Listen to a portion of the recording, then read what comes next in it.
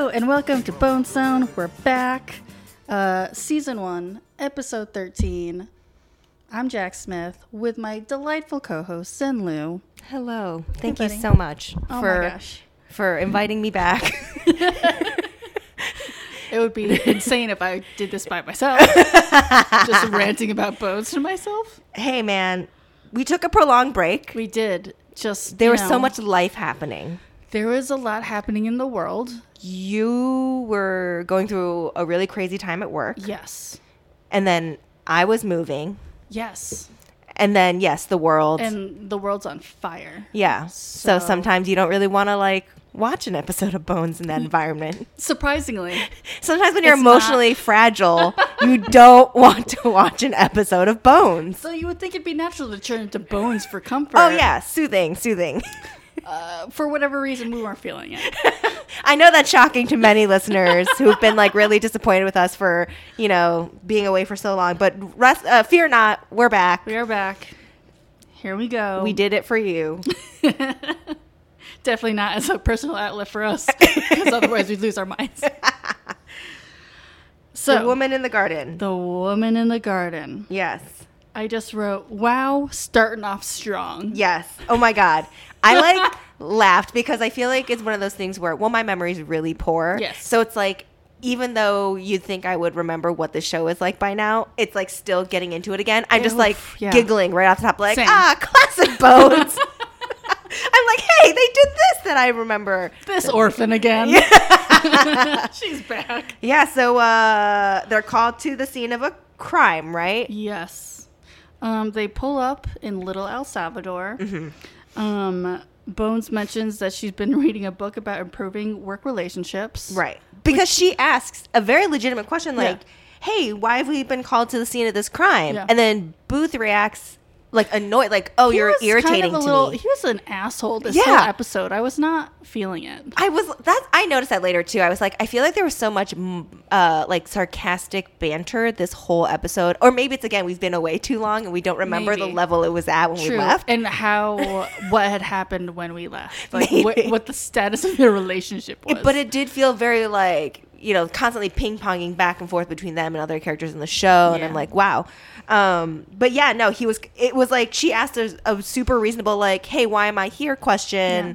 And he was just annoyed with her. And she was like, oh yeah, I know that was a dumb question because I've been reading this book about how to improve work relationships. But then he does say, oh, I really actually appreciate that, which is nice. I was just why wouldn't she ask why they were there? And then, it was very reasonable. And and he did start to answer honestly, but then, am I a Booth apologist? Oh no. Because he was do you really want to get into the nitty gritty? Because he was well, this is federal jurisdiction because this, that, and the other thing. And so even though he said he was an asshole, because he was an asshole this whole episode, aside from perhaps this first minute. Mm-hmm. You know what it was? It's just that they're both being peak themselves. Yes. Because then she doesn't justify her very normal behavior with a normal way of just being oh, I just want to know. She just has to make it into I was reading a book about how to make friends with your coworkers. So you're right. That was a really blatant and wooden attempt at trying to make friendship. So I was just everyone's being annoying here. Pretty much. Right off the bat, I was ugh. If you were wondering if we stopped Bone Zone because we don't actually like bones, nope, we're back. Sometimes I remember how I watched through so many seasons of this. So it's it doesn't make a lot of sense to me why I get so irritated now. But, I'm older, I'm wiser. Same? Question mark? Anyway, so yes. It turns out that they pulled this guy over for running through a stop sign or a red light or something. And then he got caught with a super gross skeleton in his trunk. Yeah, wasn't it was it a crash was caused because he ran the light and the trunk popped open or something and they saw the body? I think they pulled him over and he immediately ran off. Oh. And so they had to track him down. And so I think that was how they justified going into his trunk. Wait, but if he ran off, why did they need the drive-by? Well, he ran off, but then they caught him. Initially, before Bones and Booth got there, he ran the red or whatever. They turned their sirens on. Okay. Not that they showed this, but pulled him over. I see. He pulled over, but then he ran. And so then they were why did he run? Right. And then they start searching the car. Okay, yes. So there's a body in a trunk. Yes. It's gross. It looked very gooey. Yes. I really appreciated when they were down in that area, what was it called, Little El Salvador or whatever, and then Booth makes a comment, they recreated their country here, right down to being terrified of the police. And I was like, thanks for that commentary, Booth. Let's move on. I think that was Bones. Oh, wait, was it Bones? It was Bones, because I was just like, good job, anthropologist, you fucking idiot. like, yeah, of course. Why would you even need to state that aloud?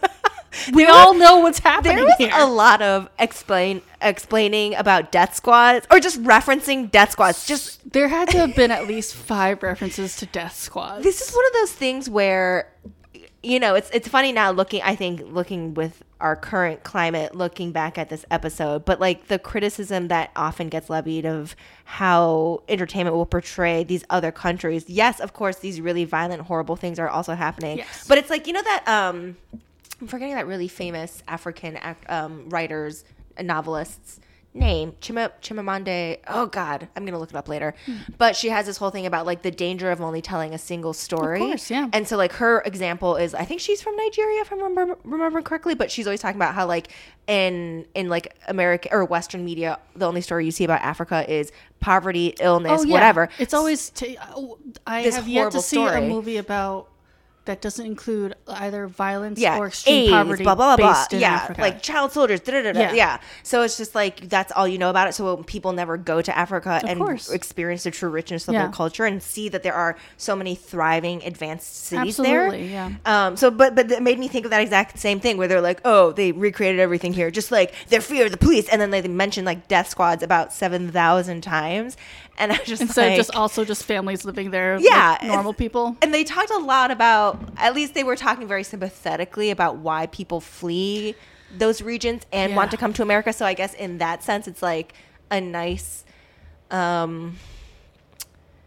a nuanced, I guess, interpretation of why someone might illegally immigrate to this country. And it's not just cut and dry, like, oh, they're illegal, therefore you should be upset with them about it. It's a very kind of empathetic look at, Yeah, I was just like, all right, we get it. There are death squads in El Salvador. Oh my God. Jesus And Christ. gangs, the scariest, most murderous gangs in the world. It was insane. So then Bones, who is again an anthropologist. Yes. Okay, so the guy who gets pulled over, Jose, he's a gang member. They know because he's got tattoos on his neck. What is it called? Like Mara Muerte or something? Yes. Yeah.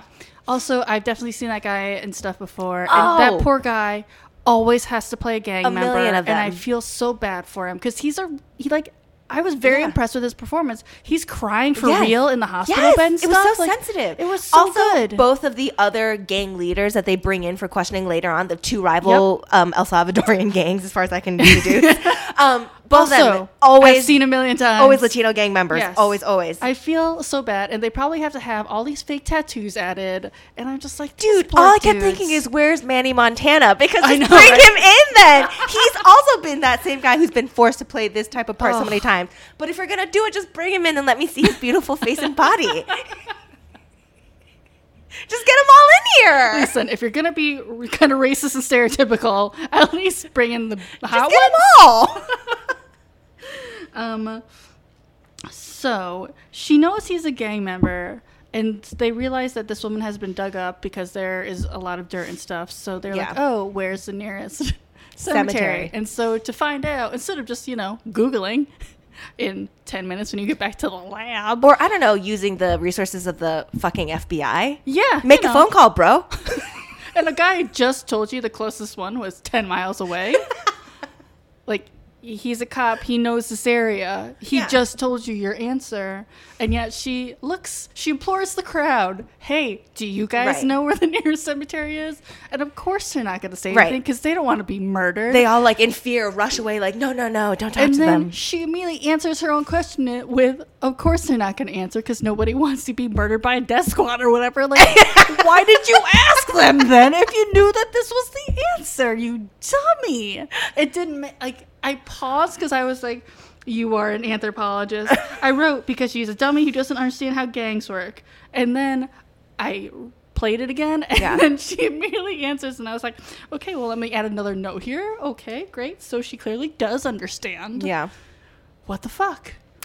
Look. Boy.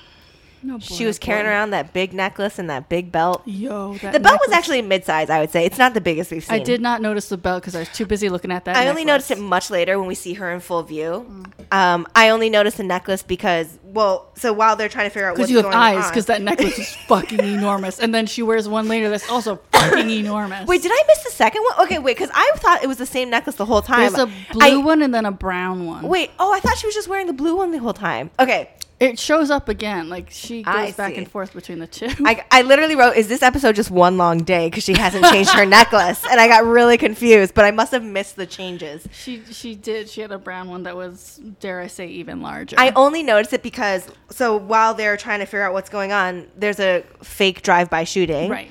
Or rather, a real drive-by shooting that we later find out is fake. Right. And so everyone dives to the ground for cover. And in that moment, as she dove towards the camera to hit the ground, that cool the necklace was just so big in the frame. I was like, look at that piece of jewelry. So as the drive-by shooting occurs, Jose escapes and runs off. He's the fastest runner who is unable to use his arms that I've ever seen. Booth cannot catch him. He jumps over a fence with his arms tied, and then Booth does not jump over the fence also. I want to be like, Booth, just jump over the fence too, dummy. He didn't want it. You caught up to him, so you can catch up to him again. The fuck? His heart wasn't in it. Oh my god, lazy. So, they have the body back at the lab. Bones exhibits a surprising amount of kindness where she says, like, because the victim had like a rosary, so clearly this person is religious. Yeah. So Bones was like, I want to give her proper burial, even though Bones is an atheist. Right. She was just like very on her emotional high horse of like, this woman would have wanted a proper burial. She was clearly religious, and we're going to give that to her. She stepped off her apple box and went back to work. We find out this, so it's a woman who was pregnant. She had a rosary on her, so that's how they deduced she was religious. Although I was kind of like, I don't know, lots of people have rosaries. Yeah. I have one. And I'm an atheist. My dad gave it to me. They had like remnants of some El Salvadorian flower. Yes. And then, and they were like, oh, she was killed by head trauma. Yes. And then something told them that her body was like, before it was unearthed, was buried somewhere near water or something. So the first time they figure something out, they figure stuff out twice. The first time they figure out, hey, she was buried in some kind of garden because there's remnants of this flower thing. So let's go find a garden. Yeah. And then, so Hodgins also gets to go. They all get to go look for it. They do this all the time where they make like very like pointed and also smart, at least I think so. Tell me if you disagree, but points like usually like political or like in this case like a socioeconomic like point about poverty and how the government just lets rich people get richer at the expense of poor people. Right. Blah blah blah. And Bones agrees. Yeah. And then they just kind of drop it. Because Booth will go, right. And Booth goes all full American. And it's just actually, I'm out. What Booth says is, oh, God. What is this? NPR radio? Are you guys running for office? And then everyone just shuts right up. Yep. And apparently no more conversation. Like, oh, God. And then they just immediately move on. Yeah, and then they're at the senator's house. What is this? Like, is there just one writer in the writer's room who's like, I need to get these messages out? Yes. And the rest of them are just like dudes from Harvard. I don't know how to write around it. His fathers are senators, and so they're just like, no, we write for Booth. We forgot to say the reason they know to go to the senator's house is because no, this is before that. We're not there yet. Oh, you're right. You're right. I just reached the part of my notes where I talk about the second period of finding things. Sorry. There's an El Salvadorian flower. Okay, yeah, and they're in the car. So then they find this garden and realize that there's a second body and that these two bodies had just been planted in like a local garden. And so they bring them back to the lab. Hodgins finds, I just said, more specific plant stuff. And they realize that this plant is super duper rare. Wait, did I just black out? They went to a whole other garden and found a whole other body there? They didn't find the body. But they found evidence of a second body? Yeah. Okay. Literally later in my notes, I was like, wait, how did they know there was a second body? Because based on the question, they later, when they find it, they're like, oh, here's the second body. I was like, how did they know there was a second body? Yeah. Yo, I think I blacked out. Okay, so they went to a local first garden. Yes. Oh. Just like, you know how they have like in the city, they have community gardens or yes, whatever? okay. It was like a little community garden where they found the place where the first body was, and then they also found that there was a second thing right next to it. So there was a second I body. literally watched this right before this, before being here, and I'm just like, I can't follow the thread of this story. You were probably writing stuff down while it was happening. I know, I was just like diligently transcribing the NPR zinger, and so like so I you missed the other garden You trip. totally okay, did. so they went to a garden, they found all these, even more rare plant stuff. So they bring the body back, and Hodgins realized, oh, there's this other, like, this very specific flower thing that is pretty much extinct aside from there's one at the White House, and there's also one that a senator has been given. Yeah. He literally was like, this thing hasn't been around since like 18 something. Yeah, and you're like, okay. So then I thought they were going to go to the White House, but then they go to the senator's house because he was given one as a gift because he works with governments in El Salvador or whatever. Yeah, apparently I think I wrote this down. He supports business people in Central America. Right. So he has all these relationships. Yes. And so here we go to the senator's house where very stereotypical rich, like, white people employing brown people. It's very uncomfortable. And that son, God, he looks so punchable. Oh boy, Logan. And his name was Logan. Yeah. And he was wearing like what do you call it? The Argyle sweater or whatever the fuck. Oh, I didn't pay attention to it. Yeah, that's fine. It's not great. I wrote they have a son, Logan, because of course they do. So then while they're walking around the senator's house, they discover the second body that has been moved to that garden at the senator's house. Right, because they were talking to the senator. They're like, they have like a whole massive landscaping crew on site, led by some dude named Hector. Yep. Every single person who works on their landscaping is El Salvadorian. P.S. Yes. Literally every single one. That's not uncomfortable in any way.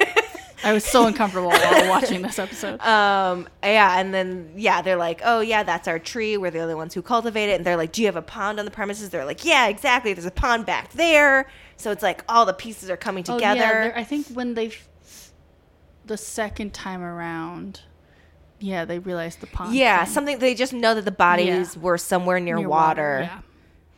Oh, that's why. Because they kept saying that the bodies had been reburied, and I was like, "What are they talking about?" Because the whole garden scene that I missed, they were originally on the senator's property. They were dug up and buried at the second garden, and then dug up the third time. Well, at least the woman body was dug up the third time, and in the car. I get it now. I'm getting the chain of events.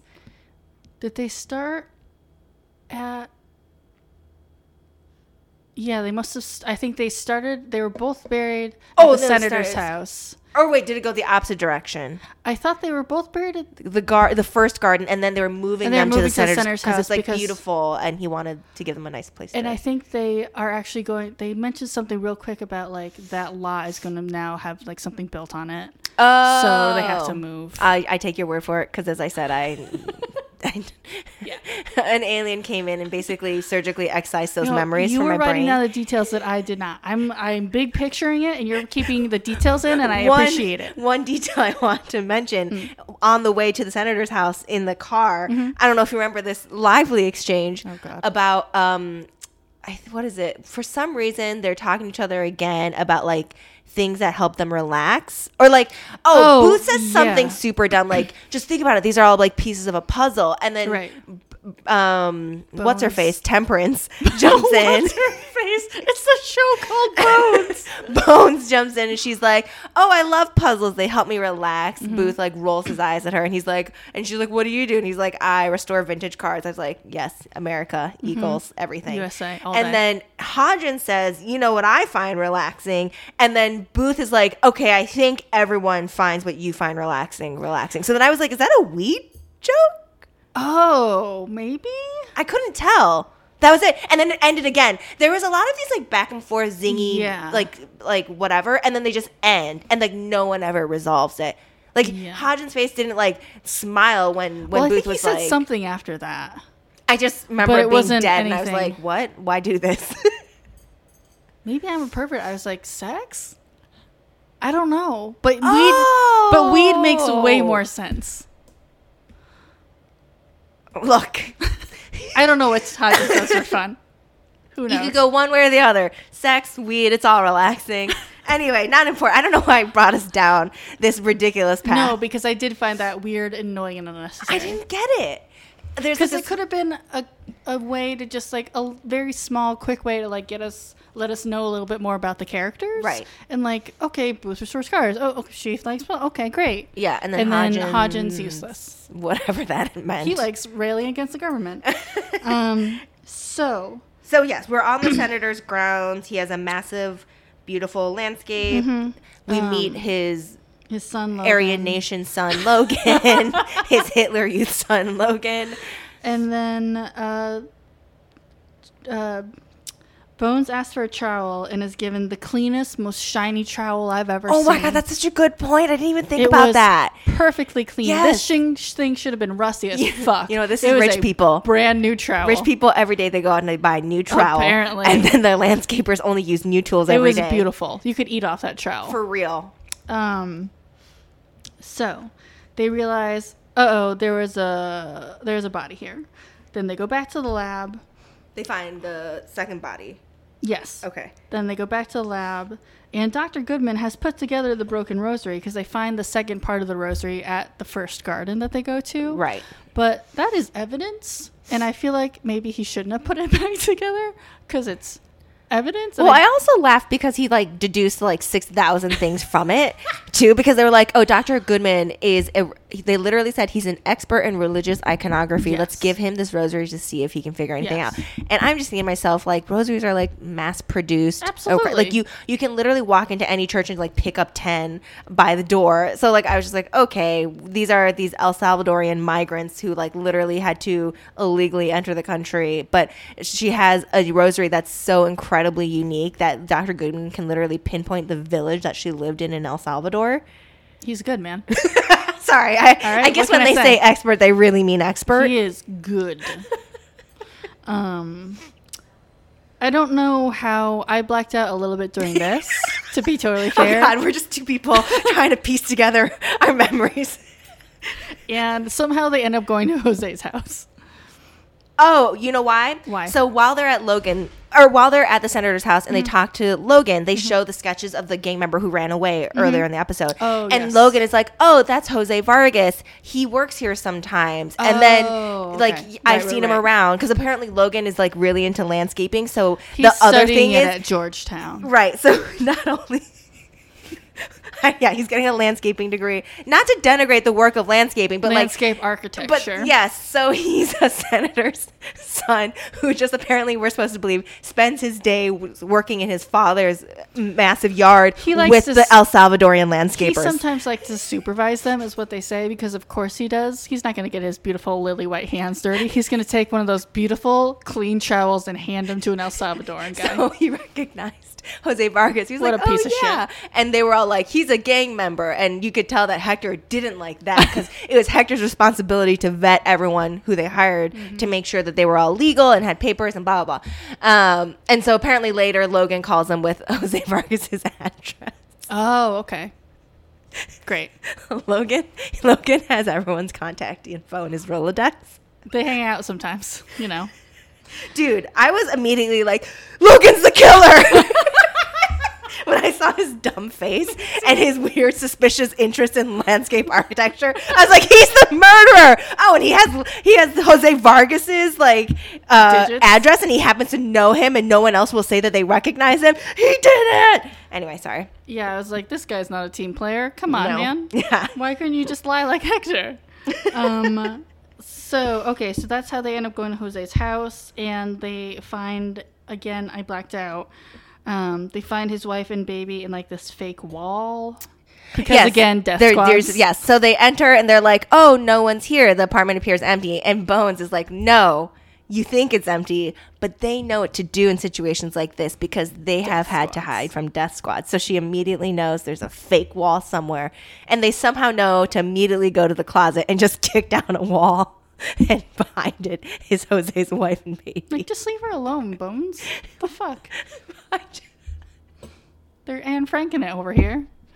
Just leave them alone. So they're trying to roughly interrogate her, and Bones wants to be like, or Booth is like, tell her we're gonna call ICE and detain her. Booth goes full American asshole, and it was like really gross and also just very weird. So applicable to now that it's horrifying, because this was probably like 10, 15 years old. I feel like it's also a confusing dynamic, not necessarily because we wouldn't expect Bones to be empathetic, because she was very much defending the wife and being like, stop it, Booth, you're being a jackass, stop scaring her, this isn't fair, she clearly didn't do anything. But I just feel like usually Booth is supposed to be the sensitive human emotional guy, that's supposed to be his thing. He understands the human side and knows how to get through to people, and he has a child, so he's more empathetic to parents, and like she's holding a baby. It's like, and she's hiding behind a false wall. Like, this is a woman who feels very scared. Yes. Like, come on. Yeah. And he's like, tell her we're going to deport her husband if she doesn't tell us what's going on right now. That baby's going to stay here because it's American and she can go back with, like, it was really bad. Yeah. Truly There terrible. was a lot of threatening of deportation in this episode, which was very weird. Gross.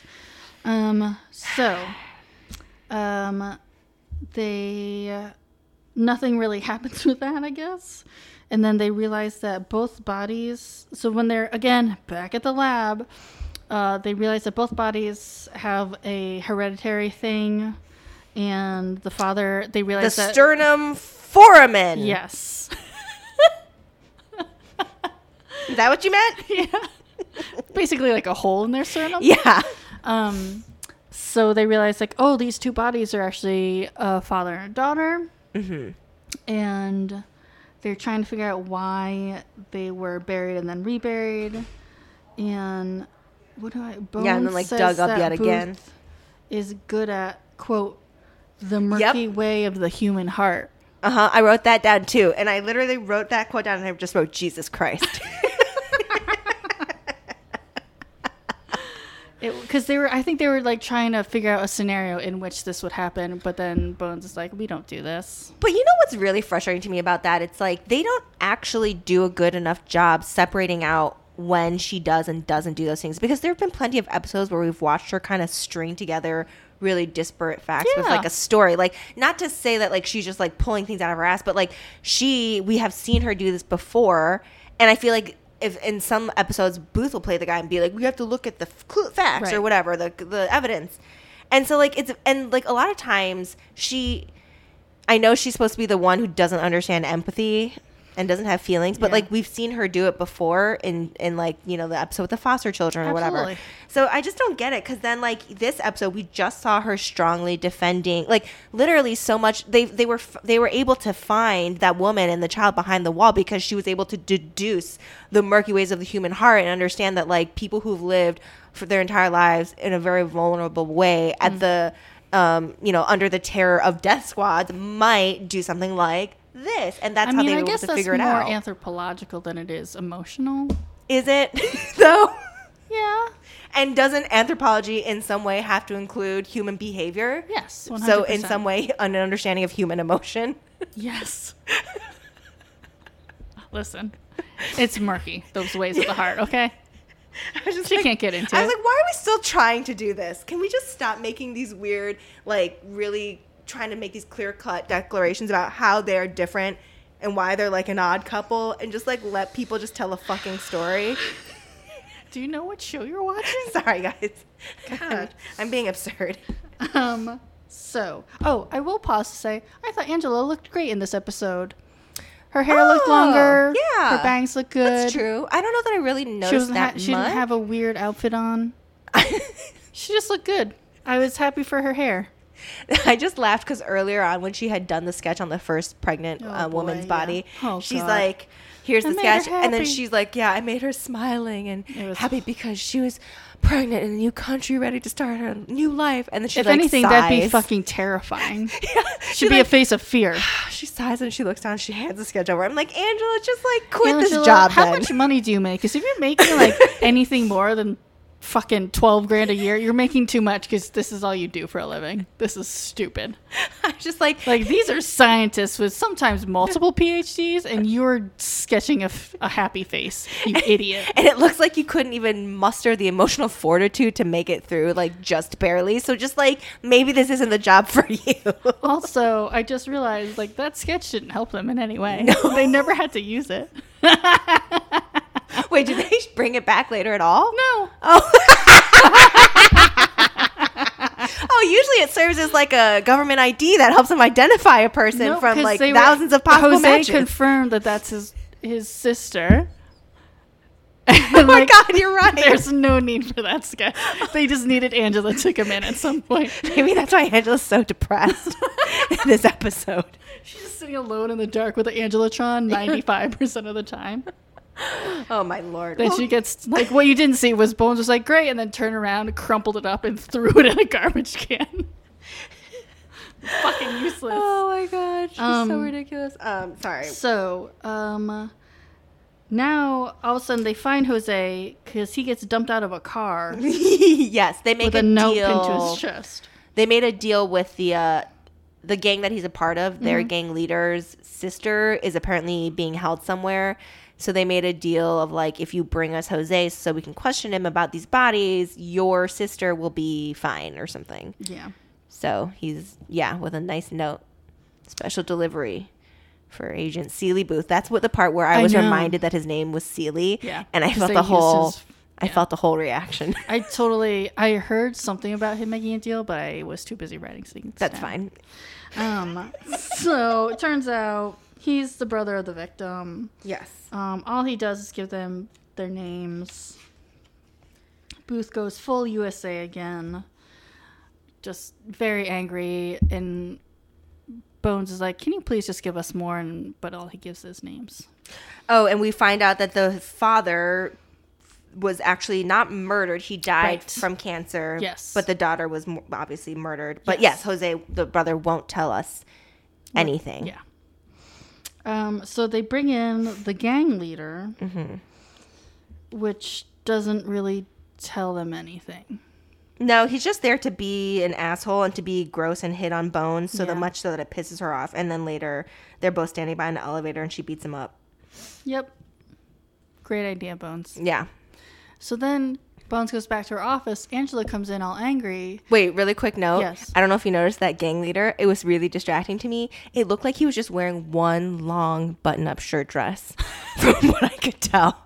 Like when they were standing next to the elevator, you could see. I don't know because like I think during that era, like, you know, if you want to look cool, men wear like really oversized clothes. So maybe the shirt ends somewhere, but because you could see like past his waist, and then but you couldn't see like down his legs. It just looked like he's wearing one super long black button-up shirt. And then I was just like, is he wearing a tunic dress? Yeah, because he was also kind of a shorter guy, so they might have just gotten him. But he seemed like pretty broad. Yeah, so he was big. I think they had to get him like a big shirt. A big shirt, because he was kind of like football style big, but then it was probably so long. And gang members don't tuck their shirts in. And maybe if he was wearing black pants, you can't see the difference between the pants and the shirt. So it just literally tunic dress. I thought he was wearing a giant button-up dress, like shirt dress. I just kept looking at him being like, I can't take anything that happens next seriously because the man's wearing a giant dress.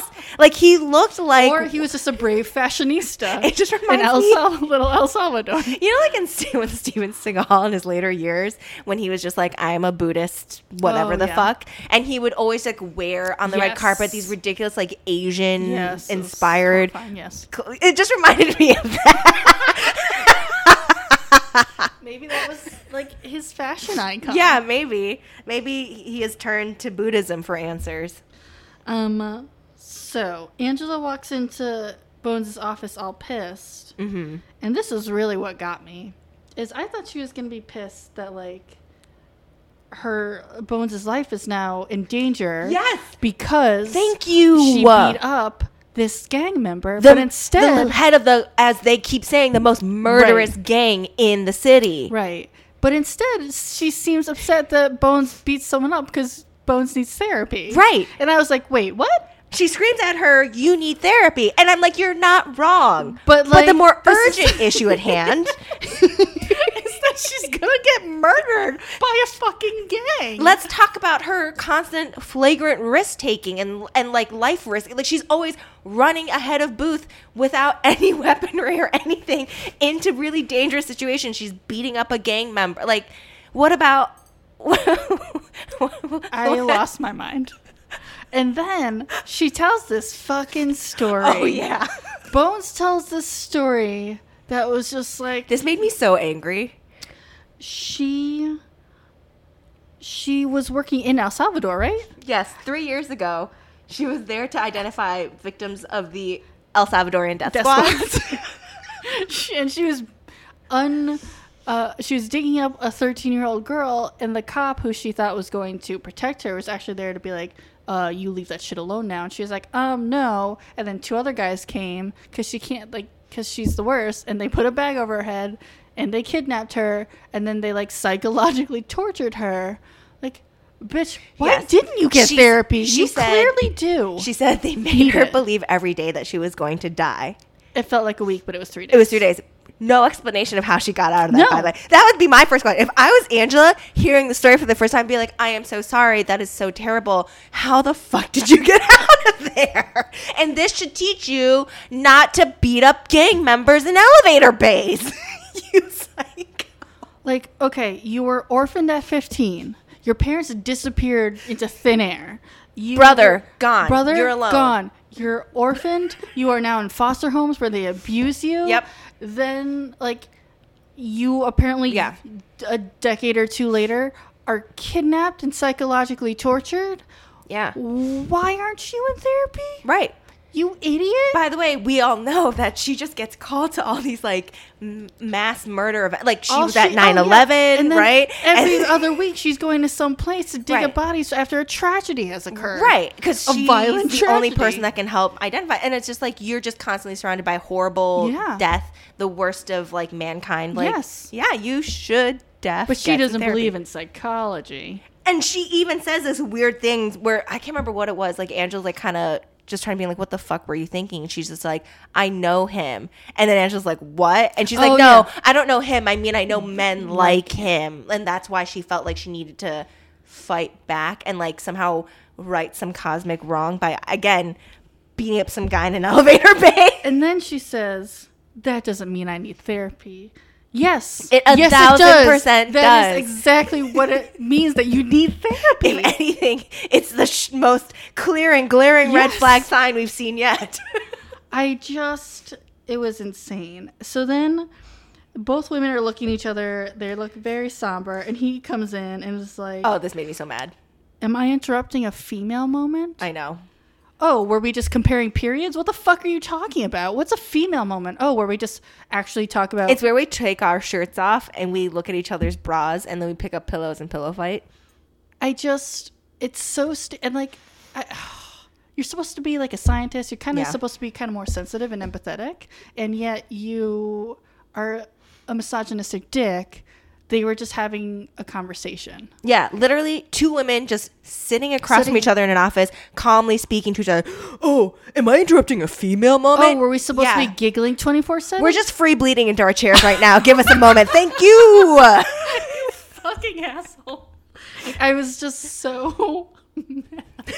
Totally. They're just sitting there talking. I just wrote eye roll really large in my notes. I was just like, Jesus Christ. Like, that this was justified. Nobody was crying. Nobody was screaming. Yeah. There was literally just 2 people chatting. Exactly. They just happened to both be women. Even if they were going to make that stereotypical joke, they didn't even do a good job of it. No. They didn't show, like you said, any of those typical things to then make it logical that Hodgins would be like, is this a female moment? Just 2 women calmly sitting in chairs across. By that logic, we're having a female moment right now, Jeff. Actually, because I don't know if our listeners can or may realize this, but we're sitting at a countertop across from each other in chairs. Oh my god! I mean, I'm not speaking as calmly, I guess, as maybe Angela was when she was confronting Brennan about her needing therapy. You know, I mean, were we going to compare tampons later? Yeah. Yeah, we were. I mean, yeah. But as females always Flows. do. We're going to sync our cycles. Yep. Talk about when we were late, when we were early, which we actually do. Yeah. Okay, so that's true. Whatever. You got us. Everyone can suck it, as far as I'm concerned. And so he comes in and said that, they identified the wood that killed Maria, who is Jose's sister. Which is apparently some very specific wood. Very specific. Everything in the show is always very specific. So specific. It's never just like, oh yeah, some birch or some maple. Some pine? You know. It probably came from Lowe's. It was Kumaru wood or whatever the fuck. I'm like, yeah, totally. So they go back to the senator's house. Hector reveals that Maria was actually involved with Logan. They were sleeping together. Bones has a huge fucking necklace that is absurd. I missed it. This must be the second one, and I missed it. Oh god, it's terrible. And then they're in Logan's bedroom. He has the most absurd 4-post bed. It's made for kings and queens. Like, who has this? No sense. Whose bed? Like, who has that bed? Like, that bedroom it's also so ugly.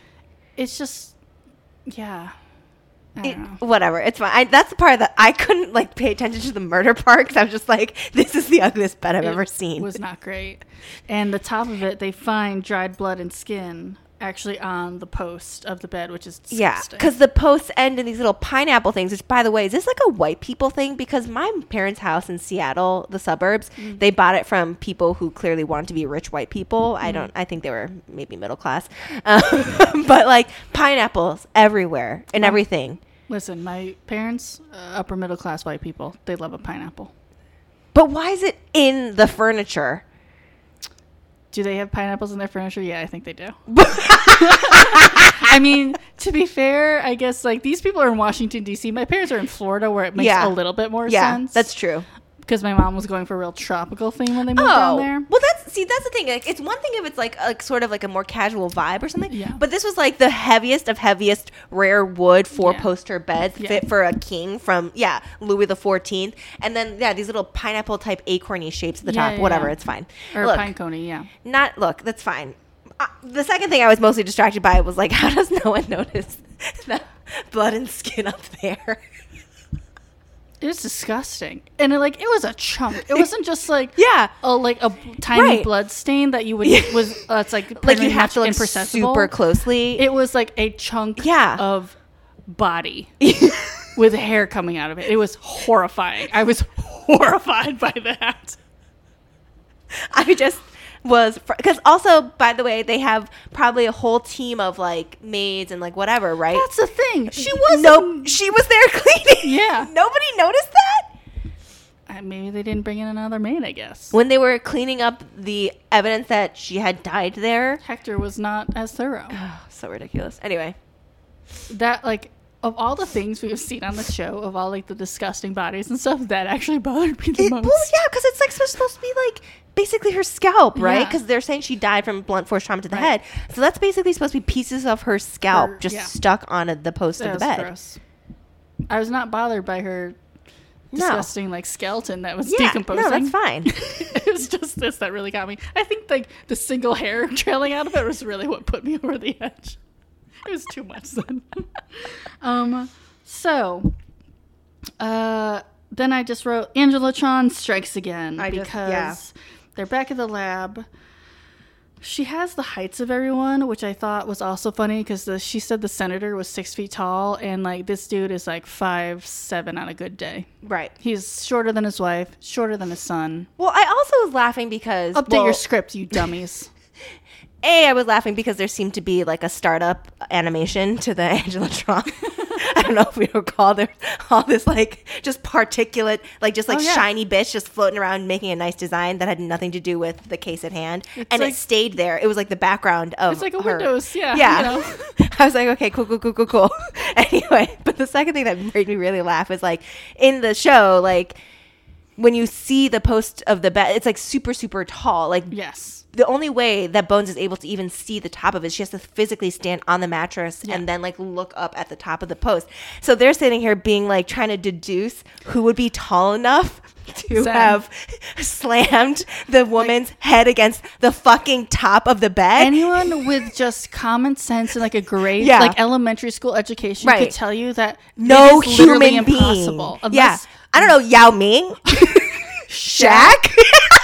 Like, physically, and even then, they'd have to physically lift her up and slam her against the bedpost. And so they do this thing. So like Angela pulls up all these people and is like, she like lines them up against like a mock-up of the bed, and she's then, like, "Do you see how they're not tall enough?" And then like against this like 10-foot tall post on this bed, and then fucking Bones just goes, "Well, how tall would they have to be?" And at this point, I legitimately laughed aloud because they did like a Mario and Luigi like boop, boop, boop, boop, boop, and she makes a person who's 7'8", which by the way, in the visual, just looks like you took a clip art and like pulled up the top margin. It wasn't even like they literally made a physically larger human proportionally. They just clicked and dragged the size of the picture so it was bigger. It was amazing. Also, I think that is also not right. Like that, the posts on that bed seemed like they were like 8 to 10 feet tall. I mean, she was literally standing fully on the mattress, and it was at the top of her head. I feel like she had to like look up to it. It was like super fucking tall. Yeah. So whatever. Anyway, I was like, it was hilarious. I don't think we needed the Angelatron to tell us that none of the people that are in the suspect pool right now are tall enough for this. Insane. So maybe deduce another way around how this might have happened. Christ. So then Bones figures out that Maria was on a ladder and was yanked off, and Angela was immediately able to bring this scenario up on the Angela Trump, like ladder there, person on it there, and a person yanking her off there, and like the trajectory and everything. Like it was. She has to do zero calculation. She can already figure out it's going to be a ladder that's this tall. Maria was on this step of it. Like this is how she would pull it down. Beautiful, amazing. Again, this is life-changing software. Yeah, world-changing software. Yeah, the software solves murders on its own if you think about it. Yeah, you just say, how would a woman on a ladder be murdered in this scenario? And it just automatically spits out the answer. Beep, boop, boop. Got it for you. It was this, like, height of ladder. She was on this rung. Yeah. She was facing this direction. Yeah. It's amazing. So they go back to the house, and turns out it was Hector. Bones does some sort of fake out where she pretends like she studied what is it? Kinesiology? Yeah, something I don't know. Kinesiology. Yeah. So she was like, she has Hector literally bring in a ladder, which I was like, interesting. And she stands up on it and she's like, okay, everyone in the room, try and pull me off of it. And based on the way that you try to pull me off of it right now, I'll know if you were the murderer, which if this was supposed to be real, I would have lost my mind. And I'm glad it later turned out to be a fake out because I was getting real upset. Was it a fake out? I think so. I think that was the point because, or at least I hope so. Was it? It better have been because the senator. Maybe they were just looking more for people's reactions. Yeah, because the senator is like, what the fuck? But he just goes and does it. And he just like pretends to pull her down. He's like, okay, doy. Can you tell if I did it? Yeah. And she's like, okay, now you, Hector. And Hector like, won't do it. He keeps refusing. Yeah. And then both her and Booth are like, okay, Hector. So what happened? Yeah. So I like that before Hector goes, he calls out those white people a little bit. Oh yeah, that was fun, but like not enough. Yeah. And then he's arrested, and then we find out that Booth is back at the FBI. One of his little FBI buddies comes up and is like, a hit was put out on the lady scientist by that gang, and ladies like. He only works with one scientist, really, that you guys have ever seen. So just say that scientist who you work with. How do they not know her name by now? Or just say the woman who you work with. Your partner. The lady scientist. Not even the scientist lady. The lady scientist. Yeah. I hope. They're having a woman shit, moment. All of you. Oh, my God. And so... Booth is like, uh-oh. And cut to Bones has paid for a funeral for Maria and Augustine. Mm-hmm. And they're all at a funeral. It's very nice. Yes. But Booth is not there because Booth has gone after the guy in the shirt dress. I just wrote, Booth, you okay, bro? I mean, how would you describe what he did? It was a lot. Oh, let me pause before that. They do a pan of the crowd at the funeral. Oh, yeah. Do you see the guy who looked like he was an ex-member of Smash Mouth in the background? With his Oakleys and his spiked dyed black hair? Yes. I was like, who is this motherfucker? He's not wearing a tie because he's too cool. Oh, so bad. I was just so... Oh, I can't believe you saw that, too. That's great. Who were these extras? Who dressed them and why? Amazing. It was amazing.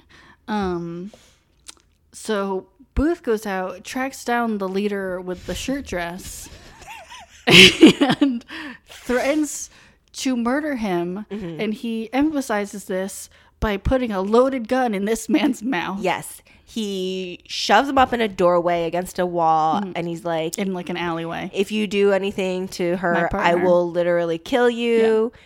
Yes, he puts the gun into his mouth and cocks it. Mm-hmm. And then as he's walking away to be like, do you understand me? And then he turns back around one last time to just point the cocked gun at his head one last time to be like, do you understand what I mean? As if the guy wasn't sure before. As if words were not enough. I mean, and like maybe they weren't. Like maybe for a guy like him, maybe he needed to be a little bit more intense. It was a lot. I just was like, you seem unwell. I think you both need therapy. I think you both need therapy. Maybe you should go together. They just end each session like hugging and crying each other. I'm not going to lie. Part of me was just like, that's kind of hot, Booth. I mean, it was for an episode where he generally seems to be very aggressive in a way that I disliked because he was like beating up on a El Salvadorian immigrant with a young baby. You know, at least in this instance, it was like he was making sure he was protecting his partner. That was nice. It was psychotic, but I was also a little bit into it. And then he didn't even tell her because then later he's late to the funeral, and so basically the funeral's over, and he finally shows up, and they're like, "Where the fuck were you? You missed the funeral." And he was like, "Sorry," and he doesn't really say anything, which he should because, hey, Bones, there are fucking consequences. Why wouldn't you tell that to the person? You dumbass. I would definitely want to know if there was a hit on me. I just want to let you know that right now, Jax. If there's ever a situation where someone tells you there's a hit out on me, please don't just run off and stick guns in people's mouths. After I finish sticking a gun in a gang member, I'm not going to tell you whether or not you should or should not do that part, but just I want to know. I will. Don't worry. I'll do that for you. Thank you. And then I will run back and tell you and probably cry. I appreciate it. To tell you about how I stuck a gun in a man's mouth and now he's probably going to kill both of us.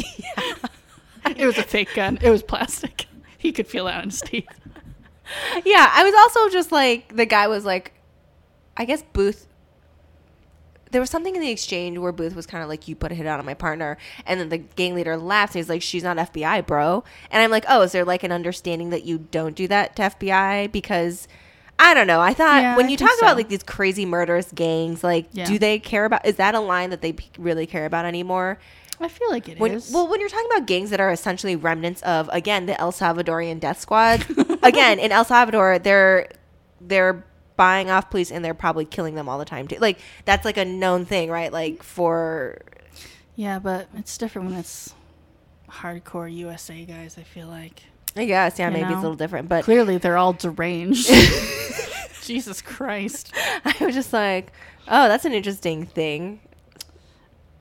It's a real technicality that I didn't think gangs would be interested in, but who knows? Right, so then Booth feels like he can go and stick a gun in this man's mouth. Maybe because she's technically a civilian. Right. As opposed to, like, if you killed an actual police officer or an FBI, like, there'd be like they will rain hell on you. Yeah. But like then, but then in the same vein, it's like he feels like he can do this to the gang leader and rough him up without repercussions. Like, he doesn't think it'll then turn out to be a hit on him for that. Because he specifies, like, I'm not embarrassing you in front of anybody else. No one else in your gang knows that I am intimidating you right now. Because if... Oh, did he say that? Yeah. Oh, I totally missed that. Like, nobody's seeing this. This is between you and me. Yeah. So it's not like, because if he had done it in front of the whole gang, then like that guy would have to prove like, well, fuck you, I'm gonna kill you. Yeah. Whereas here, you don't have to prove anything. So like, oh, I didn't pick up on that nuance. Yeah. All right. Well, okay. So smart the way he did it. It was horrifying, but it was smart. Horrifying, but Jax was into it. Yeah, it was. I was into it up until he started putting guns in people's mouths, and then when he took that final last turn back, that's when I was like, is he okay? I was unstable. Like, he's unhinged, but I'm into it. Yes, please protect me. Oh God. So anyway, I mean, look, it was a nice return to Bones. It was a heck of a return to Bones. It was like action packed. All the familiar tropes and storylines were there. Yep. Always, yeah.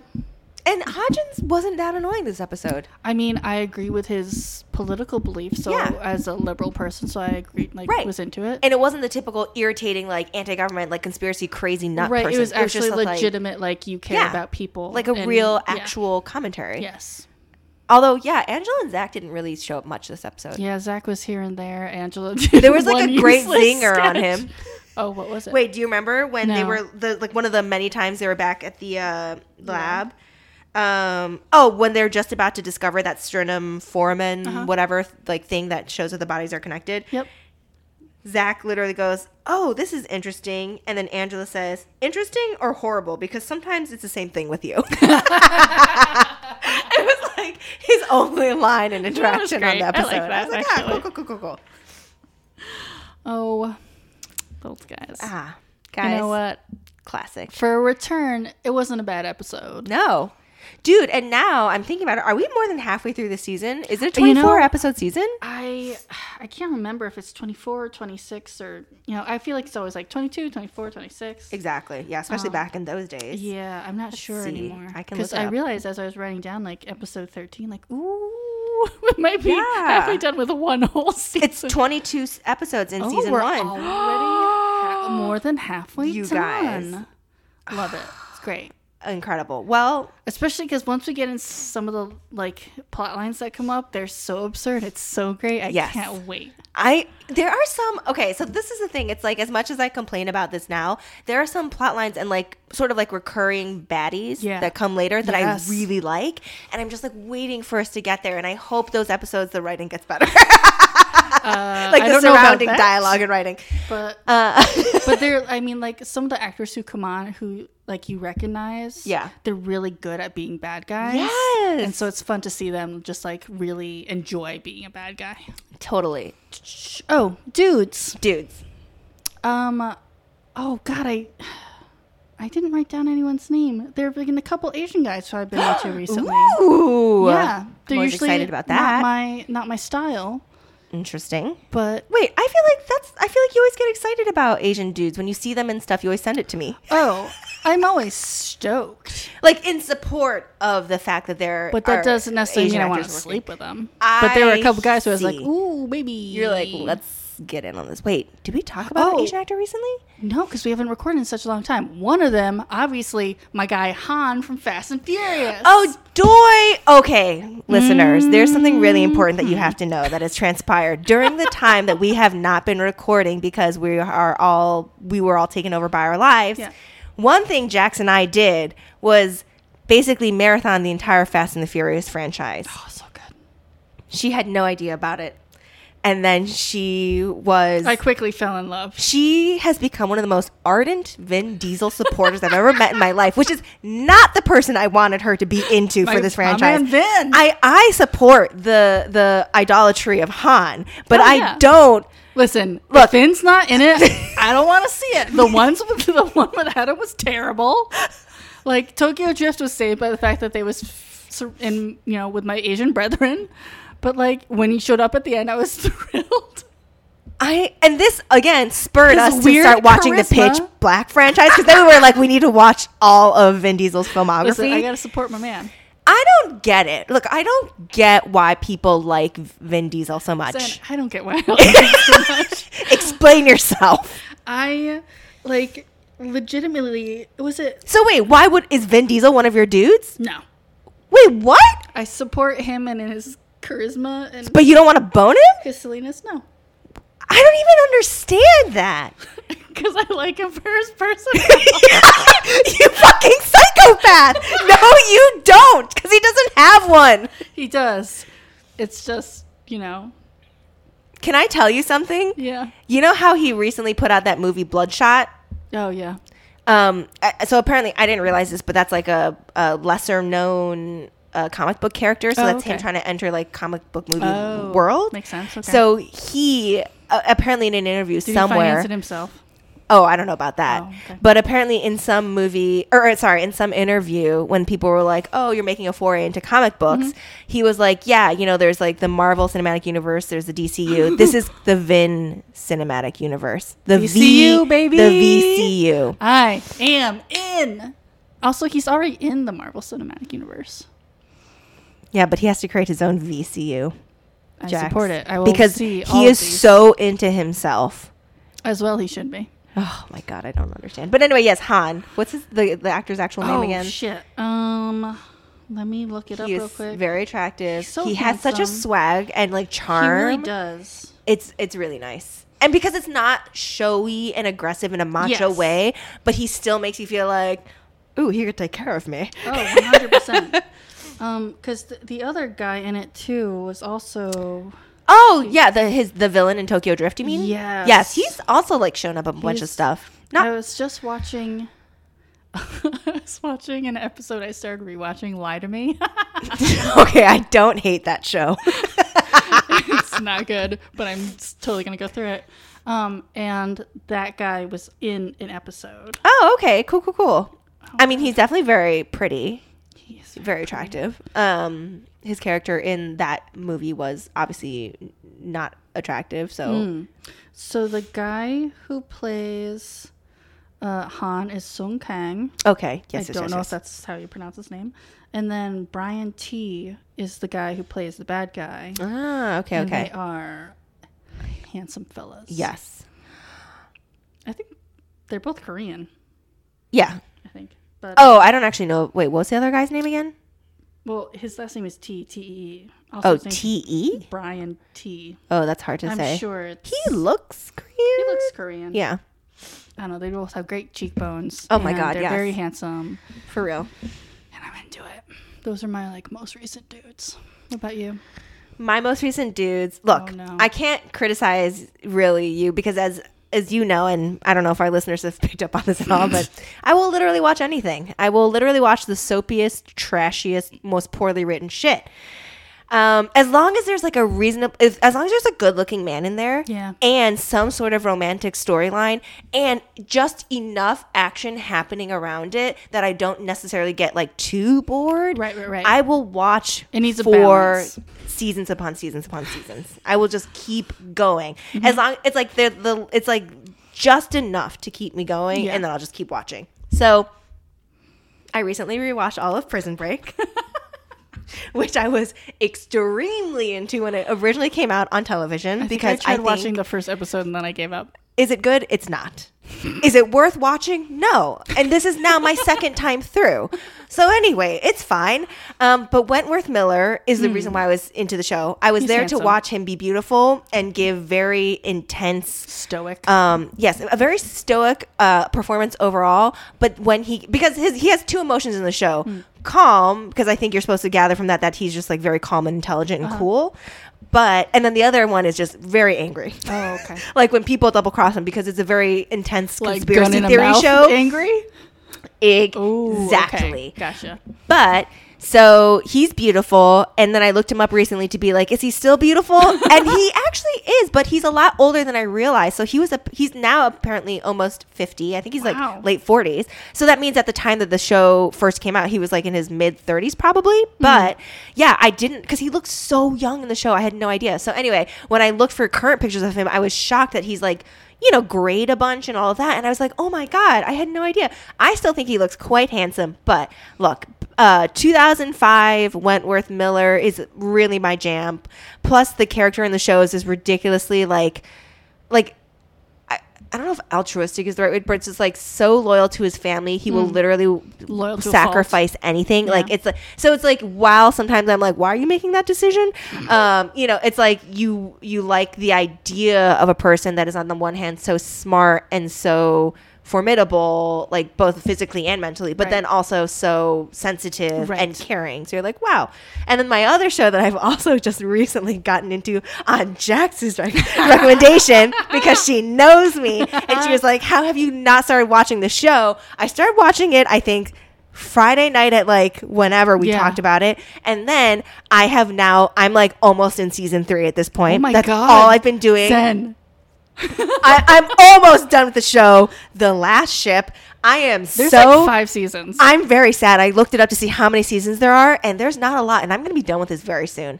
So anyway, I don't know anything about Eric Dane. I saw him on Grey's Anatomy. He was very pretty then. He's still pretty now. He actually had to take a break from between... God, I need a life.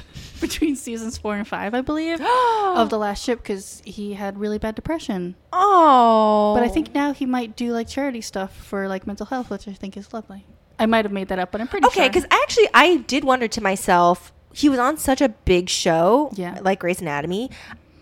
I don't know anything about The Last Ship or TNT, really, besides the fact that they know drama. It did very well on TNT. Okay, hence why... Here's the thing. We are not the demographic what? for this show. Like, are you sure? 30-something Asian women was not what they were going for. Like, they were going for, like, 20 to 40-something white dudes. Who want to be in the Navy. Who are into military stuff. Yeah. So, yeah. So, of course, living in New York City, there's not many people who watch this show. But I'm sure if you went to, like, Middle America or the South or something, it was very popular. And, like, it got really good ratings in TNT, which is why it went for 5 seasons. Okay, so maybe I was wrong, because I don't remember. I was never enough of a Grey's Anatomy fan to like really know how long he was on the show, but I presume because that show is so huge. Right? Yeah, I think so. I think he was big enough to be on it for a while. Yeah. But yeah, he was sort of just like for a handful of seasons before he left. That seems like such a big show that this feels like it's not a step down per se, because I guess he's the lead on it. But I was like, is this a step down? So then I was kind of like, did something happen with his career? Because I didn't really know what else he's been doing, because I'm not a huge fan of him. So I don't like keep up with him. Is he in movies? Is he in other stuff? Anyway, all this to say is he looks good. He looks so good. He has aged so well. Yeah. And now that I know he has this other charity, whatever work side, that's really lovely. And I'm into it. I think he got divorced, which was also sad. Oh, is that maybe why he was depressed? Maybe. That's a real life rocking event. Yeah. Oh, right. Wait, wasn't he married to this really skinny lady with the big eyes? Wait, yeah, she has the giant eyes because she was on Grey's Anatomy, I think. Oh, was she? I think she like guested, not like as like an actual... Rebecca Gayheart. Yes. Wait, I'm pretty sure. Oh, I thought they got divorced. Maybe they're not. It was literally, wait, maybe I'm messing it up with a different show, but there was a show where she played a blind woman, but then she had these big, beautiful eyeballs. So it just was, I guess, supposed to be somehow ironic. But yeah, they got divorced, yeah. Okay, that makes sense. I remember being like, all right, I think they're married. Oh, okay. Well, anyway. Mm-hmm. So yeah, that Wentworth Miller, a renewed appreciation from a long-standing appreciation, and then Eric Dane, who was always attractive, but I was like, whatever. But like now, I'm like, I'm all about him, and I really like how he captains that ship.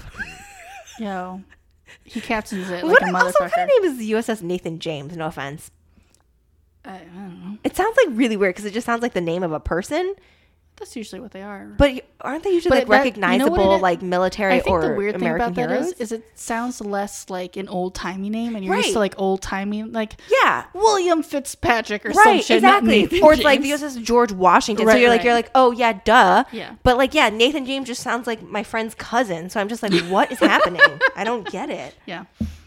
Yeah, he's great in that. You would follow him into battle. I would. He is magnanimous. He is enigmatic. How many more words can I say? It made me want to join the Navy. Yeah.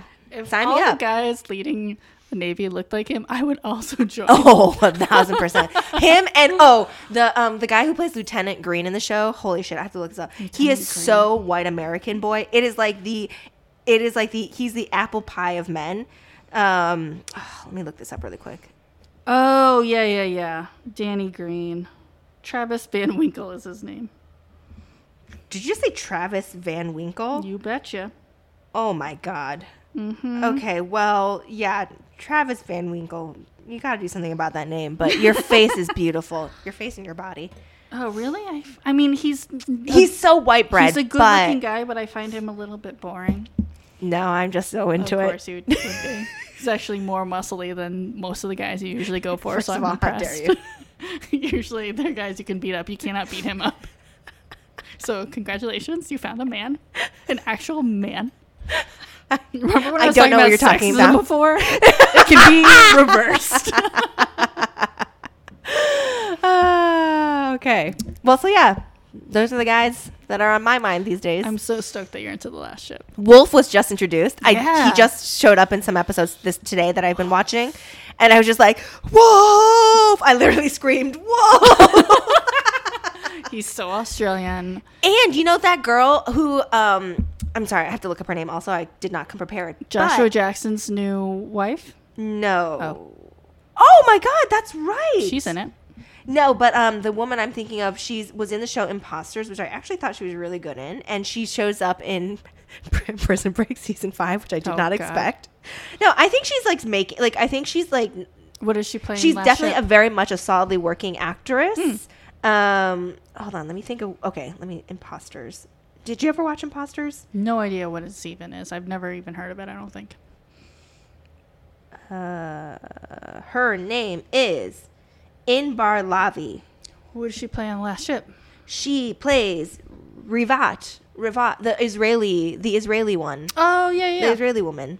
Yeah. She's very pretty. I find her very beautiful, and she keeps showing up in shit that I've been watching recently. Yeah, she is very pretty. Yeah, so they have some really. I will say, it's a somewhat diverse cast. Yeah. Probably more diverse than on a lot of shows. Yeah. And there are a lot of women in positions of power. Yes. Which I very much appreciate. And there's like the lead engineer is a lady. Yes. Like, solid. And you know what I also did appreciate? I have to look up her name now. So how old is Eric Dane? He is early 50s, I think. Early 50s. He's 47. That makes me happy because Sorry, Eric.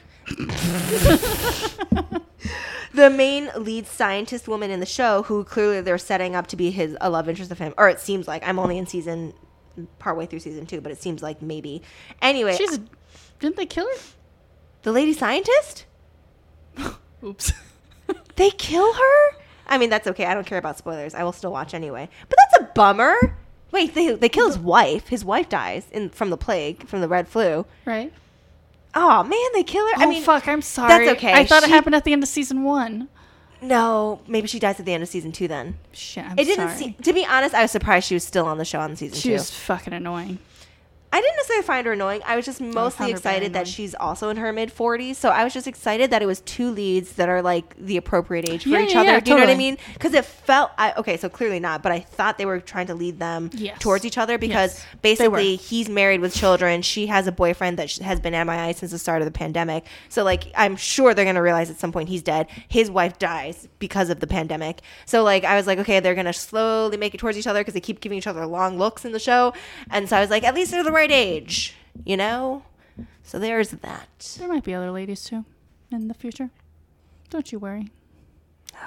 Yeah, I mean, I don't like her that much, so it doesn't have to be her. I couldn't stand her. I was, yeah. Her character is okay. She's just very stereotypical and kind of whiny, and I don't know. Not a fan. Yeah. I don't like her as much as like the lead engineer, for example. I really like her a lot. Yeah. I'm stoked that you're into it. I'm obsessed, and like 2 days from now I'm gonna be like, I've seen it all. Why isn't there a season 6? Why isn't there a Last Ship movie? The Last Ship : The Final Ship. For those of you who are wondering, that's a play on the Prison Break movie, Prison Break: The Final Break. The greatest name ever for a movie. So I have a hypothetical for you, which maybe it could be the last ship. But okay, ooh, if you could live, ooh, yes, I know where you're going. In any TV show, which one would it be? Hold, please. You can see me ready to burst. Keep in mind. So it could either be you as yourself, but as if like you were just dropped into this world, or if you wanted to play a character, I will give you both. One of the existing characters. Yes. Like if I'm like, I think this man's so hot and I want to have sex with him, I want to be the character in the show that has sex with him. Yes. Keep in mind. Okay. The location. You know. Yes. The characters you'd have to be friends with or sleep with or whoever. But if I'm just dropping myself in, then it's kind of unknown, right? Because I'm not subject to their storylines. I'll explain to you what mine is. Oh, okay, yes. And then maybe it'll help you. I'm very excited to hear this. And then, like, their occupation, in which case, like, if you were to drop in as you in, like, Law and Order, you'd probably have to be, like, a detective. Right. I hear you. Or, like, a lawyer. If you were to drop into Lucifer, you'd have to be a devil? Either one of the gods or, I don't know how Lucifer works. Like a detective, yeah. So, my choice is Elementary. Of course. Because I should have known. I just want to solve crimes and live in a beautiful brown. So would you be one of his new mentees? Yes. Okay. And then would you help him out with his nipple problem? His nipples are Would fine. you help him tape them down so they don't chafe against every one of his shirts? Leave those so that he doesn't develop like nipple spaced holes in every single one of his nice collared shirts? If anything, I'd let him keep going and then they just stick out a little bit and it would be fun for me. Why do they always just wear down right here? Every shirt has to go to the cleaners and get darned. He has like 2 by 2 inch little patches. Just little nipple patches. They just bleed here and there. I mean, people who run marathons do have to cover their nips. Yes. Yeah. I think that's an everyday issue for him. I think he's doing fine. He looks beautiful on that show. Yes. I'm sorry. God. I had when watching it, I had also become part of the Johnny Lee Miller Appreciation Society. So I'm lovingly teasing him. I'm not criticizing him in reality. Like, his nipples are fine and he was born this way. So he's one of lay off, little monsters. Lay off, you assholes. By assholes, I mean me, I guess. Okay, this is a really, really great question. And this is really tough because now I have to cycle through the pantheon of every single show I've ever watched, which is also really tough. Wait, so does that mean then, like, if I'm talking about a show where there's, like, people with superpowers, I can have a superpower? Yeah. Yes. If it's a show about superheroes, then you have a superhero power. If you were in the Umbrella Academy, you'd have some weird power. And it has to be a TV show. Yes. Okay. I feel like if it was movies, there'd be so much to choose from, so I'm just sticking to TV. Very good point. Like, the only way I can figure out how to think about this is, like, I have to think about what were my favorite shows. Mm-hmm. But then some of my favorite shows are really terrible places to live. Absolutely. Like, I would not want to live in Breaking Bad world. That would suck. Yeah, no, that would be terrible. Do I want to live in Vampire Diaries world? Oh, goodness. Is it just because they have a lot of sex? No, I just want to live forever and be really strong. You want to live forever? Do you really want to live forever? Look, you get frozen in time and become immortal when you were turned into a vampire. So I could, not that this is so fucking great, but I could prevent further decay is what I'm saying. But like, your family would die, your friends would die, you'd have to make new ones, you'd have to live a lie. Right. You know? That's a good point. Yeah. Okay. Well, but I want superpowers. I want to be more capable than I currently am at living life. My body right now is just a hindrance and an obstacle. Do you know what I mean? Like, it doesn't help me do anything or get anywhere. It doesn't do anything impressive. It's just a real pain in my ass.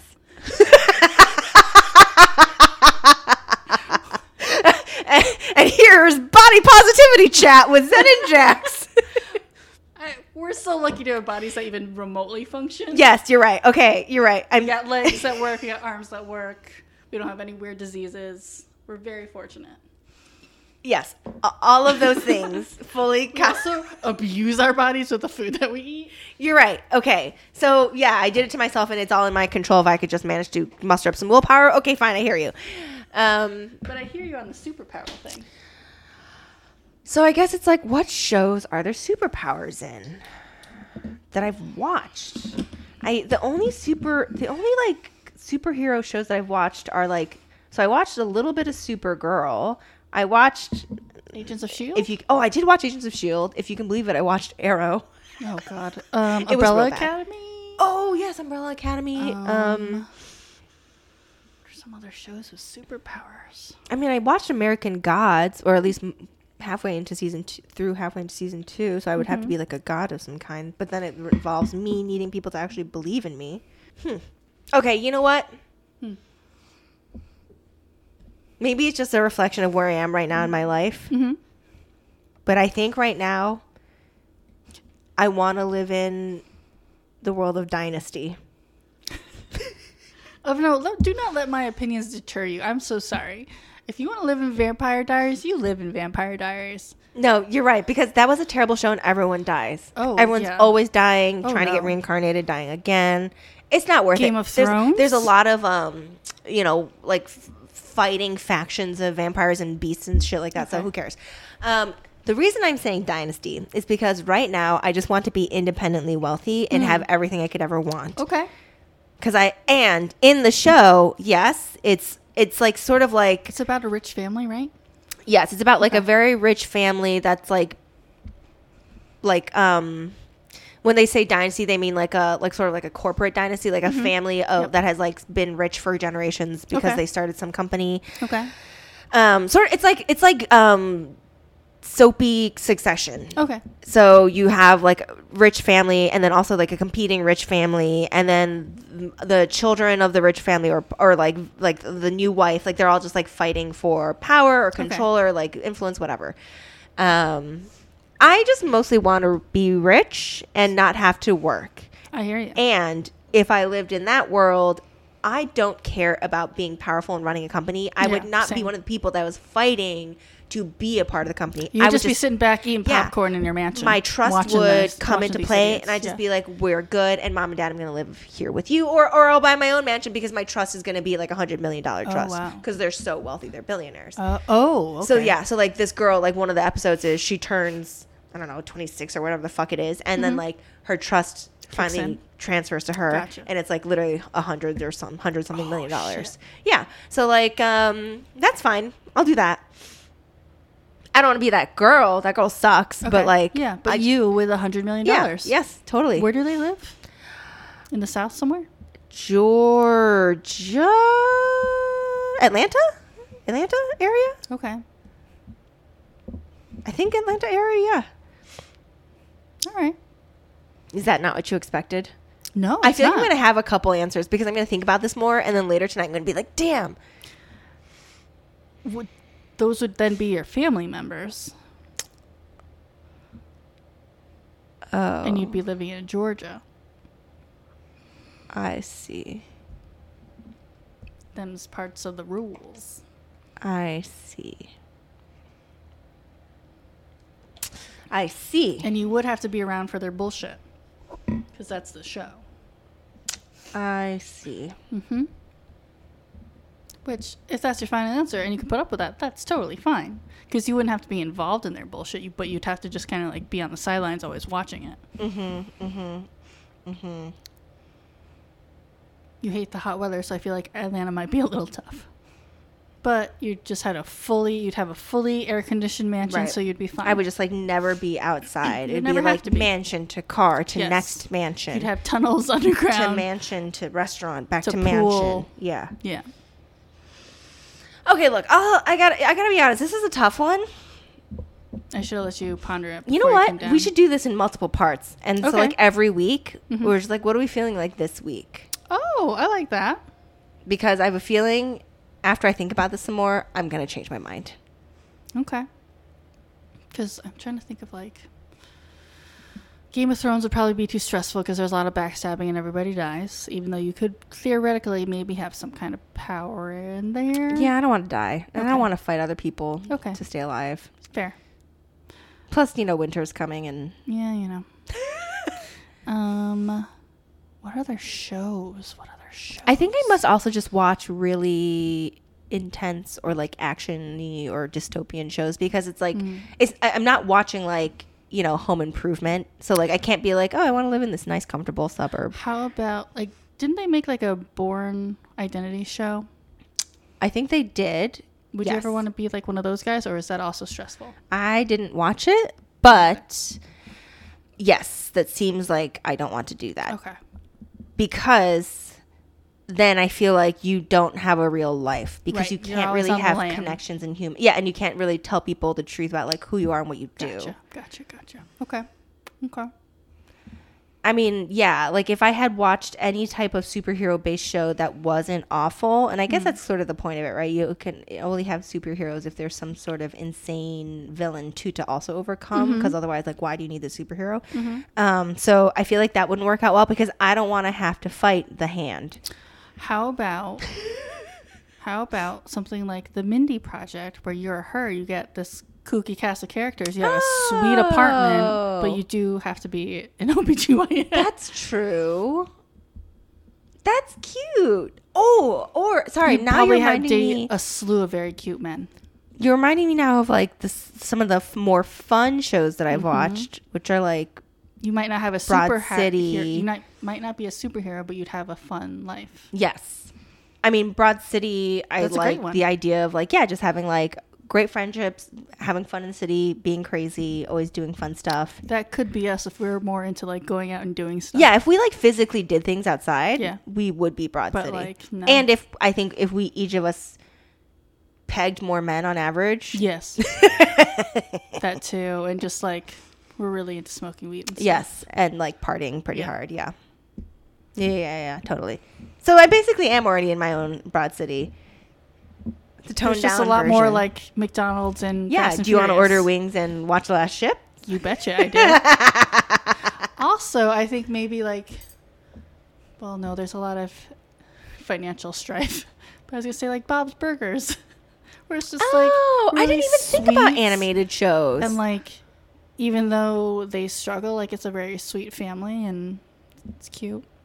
Dude, I'm trying so hard right now to remember the last show that I watched that I was like, this is so sweet and heartwarming. I'm seriously coming up blank. I didn't watch that. I'm like somewhat concerned.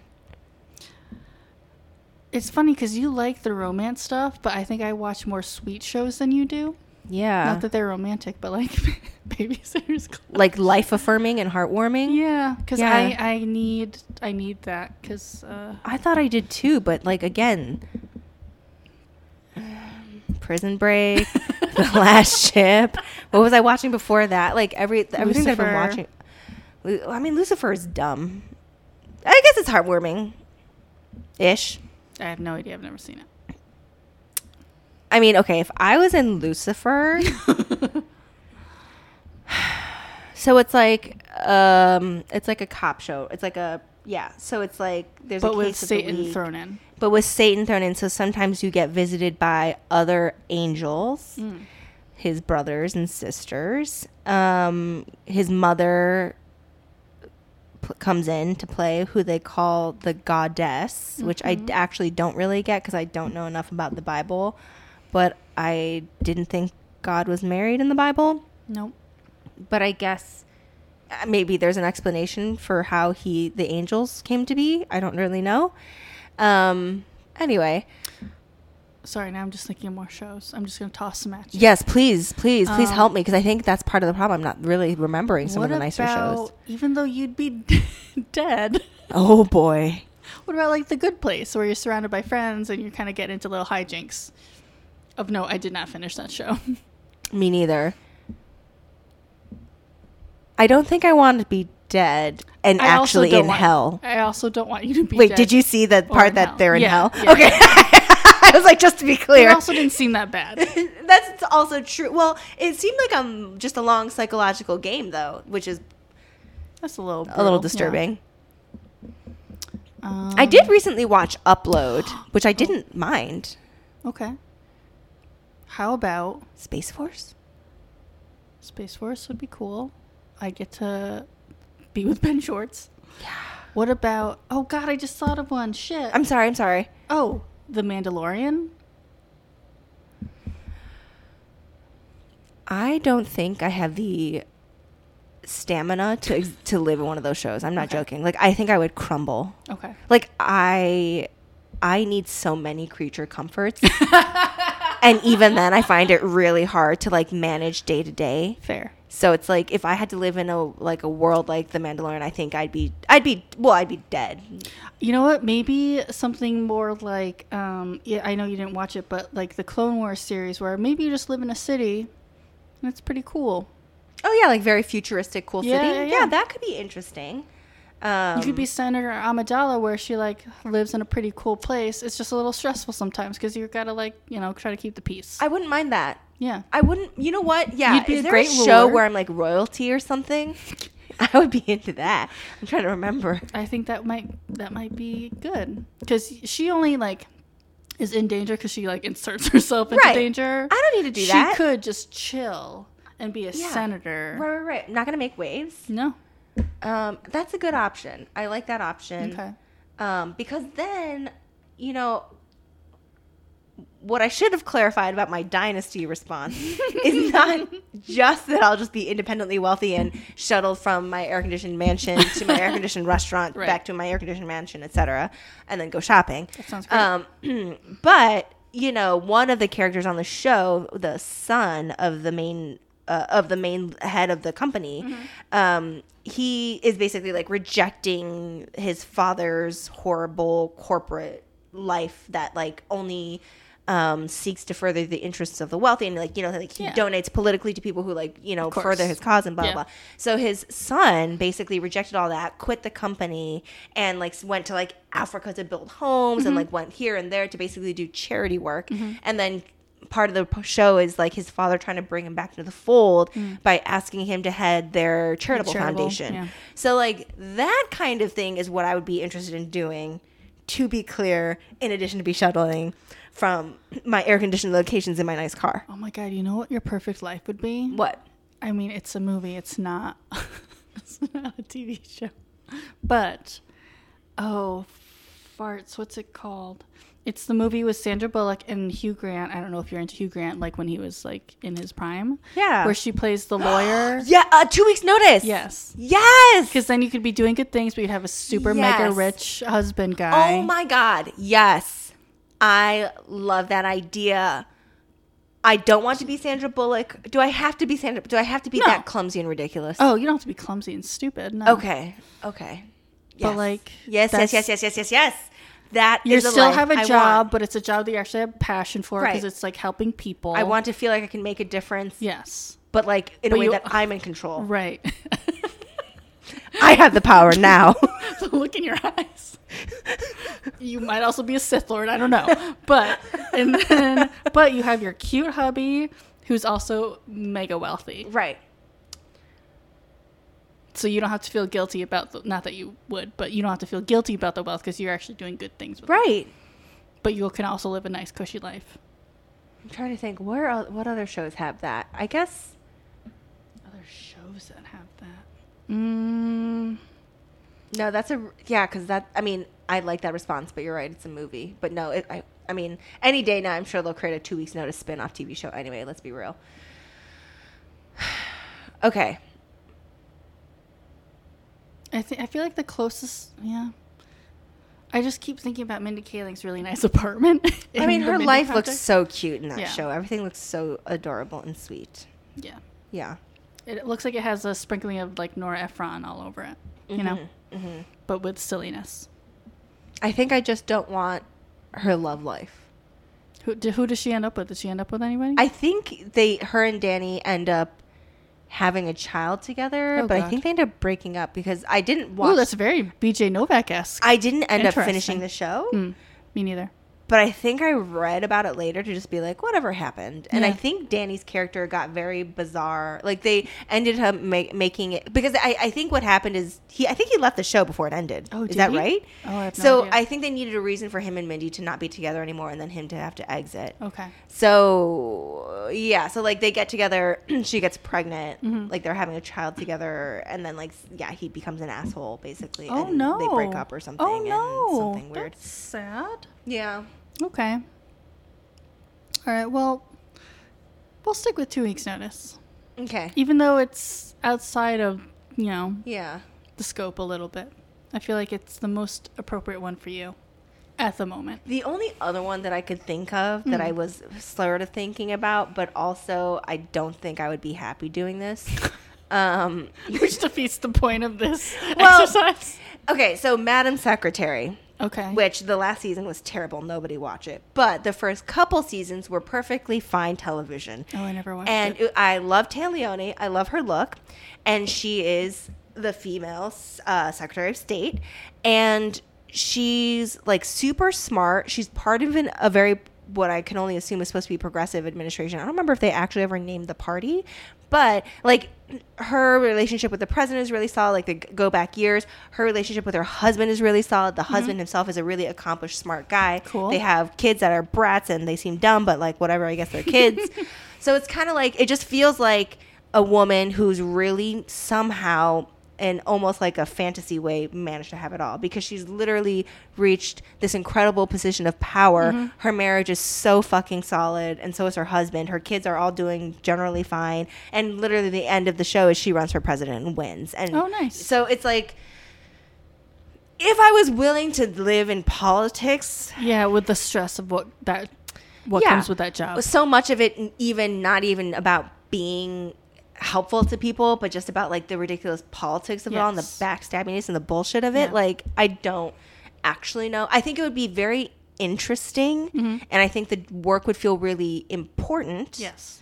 But I don't know how long I would last. Like, I feel like I would like, again, this is the part of the thing where it's like, in some of the other examples where I'm saying like, oh, I can't live without the creature comforts. Like, she has all those creature comforts, but then it's like, really, are you emotionally and like mentally up to the job? Though, when you're like, you're the Secretary of State. Yeah, I don't know. What about? I think, even though I never watched the show, but I've heard good things. Maybe one of the people on The West Wing.